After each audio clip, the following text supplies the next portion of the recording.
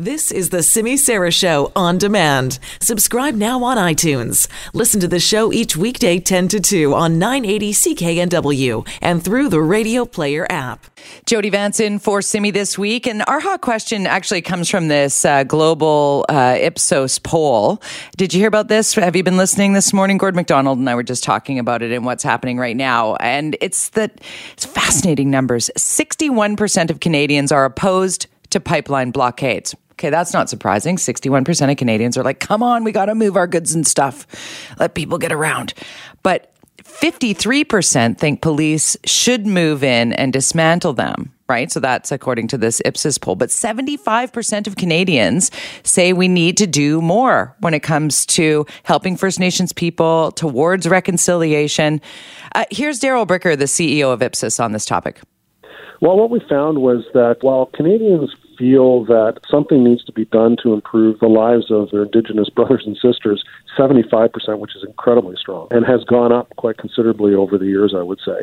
They don't agree that this particular series of tactics that are being applied by certain groups of the Indigenous community are actually justified and should be done, and in fact want to take quite strong action. 53% of the people we interviewed, more than half, say that the police should actually move in and do something. So our hot question is kind of about where you fall in this. So the polling showing that the anti-blockade sentiment is the most prevalent here in BC and Alberta. So two provinces that depend heavily on moving natural resources to market. So what do you think here? It's pretty straight up question. Where do you land?